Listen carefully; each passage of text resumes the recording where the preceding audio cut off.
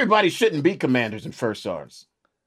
We're going to get into that because that's a big topic. Yeah, I want to talk about. It's a block check for progression, but not everybody deserves it. Not everybody has the qualifications for it. What do you mean? They got the qualifications because it's not that much.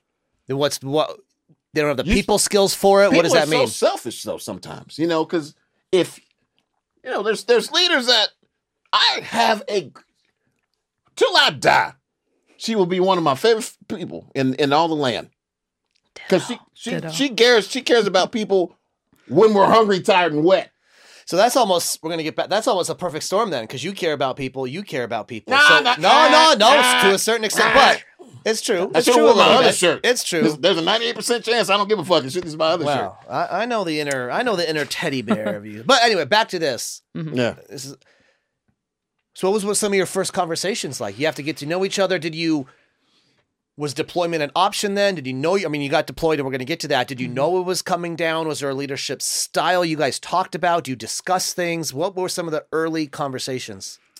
So, like I said, I came in, I guess, about 2 months before Keith did, and I thought I had all these great ideas, and I was so excited about the things we were going to do. And you get a lot of advice coming in about, don't do anything for your first 90 days. Just watch things and see how things unfold.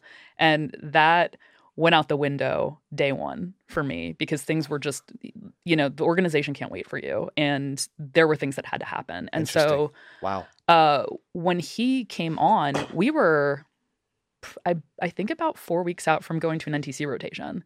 So there wasn't a whole lot of, in my opinion, sitting down and having kind of like the philosophical discussion of what are we going to do? It was a lot of, we're doing this and let's get to it. But no, I think we had a lot of collaborative conversations, but it just wasn't super intentional. It was just kind of like on the fly, like, hey, we have to have this thing happen. How are we going to do it?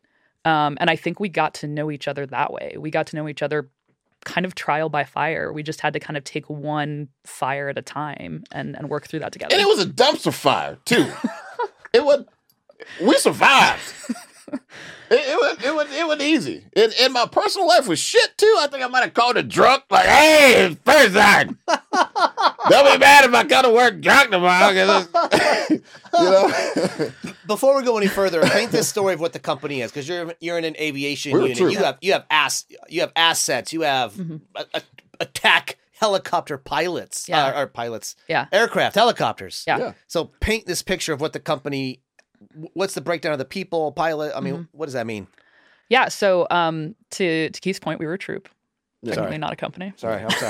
I tried to We were in the you. cab. Going to get jumped right now. How much is Apache? 40 million? 30 million? Yeah, something like that. That's what they estimate those at. We had 8?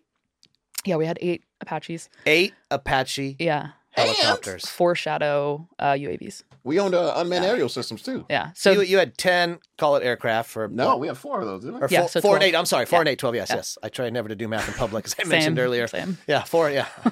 Okay, that's a big deal, number one. That's okay. Go on, and on the personnel side.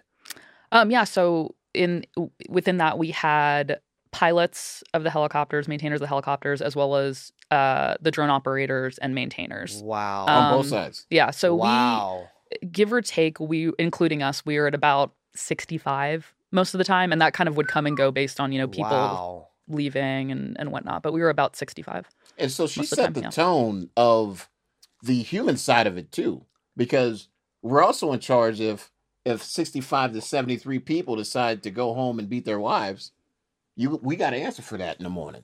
You have to set that climate to where we don't do that here. Not in my squad. Not in my troop. Yeah. Wow. Not in our troop. But it wasn't with Iron Fist. Well, I was going to get into that, but since you just brought this up, so you have 65 people you're responsible for. And my neighbor who has 3 kids, I ask him, do you have a favorite? And then we start talking about all their personalities. So you're dealing with 65 different people, different jobs too, which I want to get into because that comes into play. And 65 different personalities. How does this all how do you deal with all this? And how do you understand them all as humans and try to give them each that attention they need when you have to?